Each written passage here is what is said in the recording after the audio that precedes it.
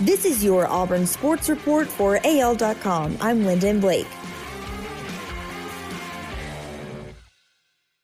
Stopping Austin Wiley was a focus for Alabama heading into Auburn Arena Wednesday.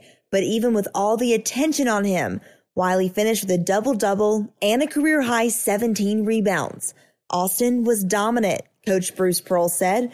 In 31 minutes, Wiley had 18 points, 17 rebounds, 5 blocks, and an assist and a steal, with a plus-minus of 13 in Auburn's 95-91 overtime win.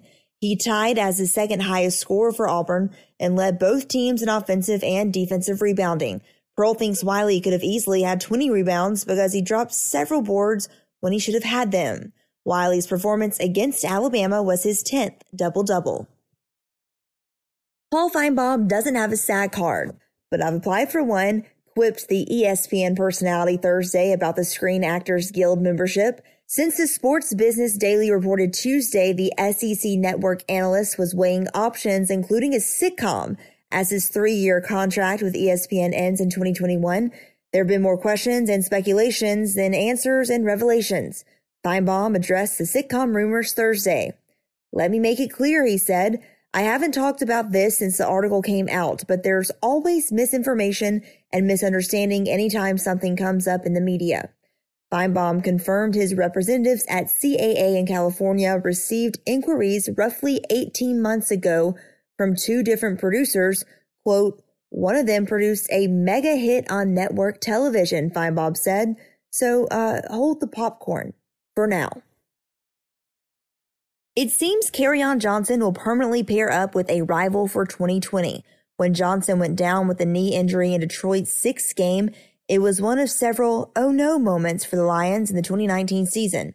But it might pay a dividend in the 2020 campaign. After Johnson got hurt, Detroit signed Bo Scarborough for its practice squad.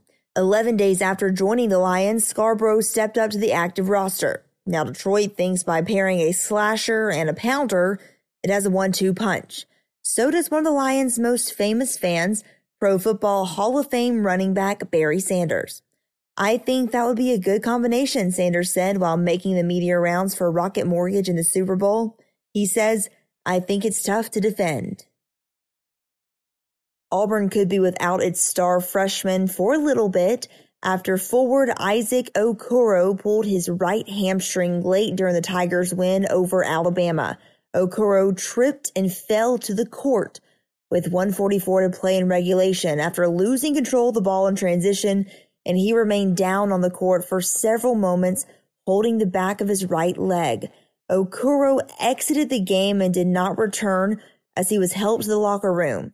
Coach Bruce Pearl said after the game that Okoro, who finished with a team-high 19 points and 9 rebounds before leaving the game, did not tear anything in his hamstring, but he could miss some time. That's your Auburn Sports Report for AL.com. I'm Lyndon Blake.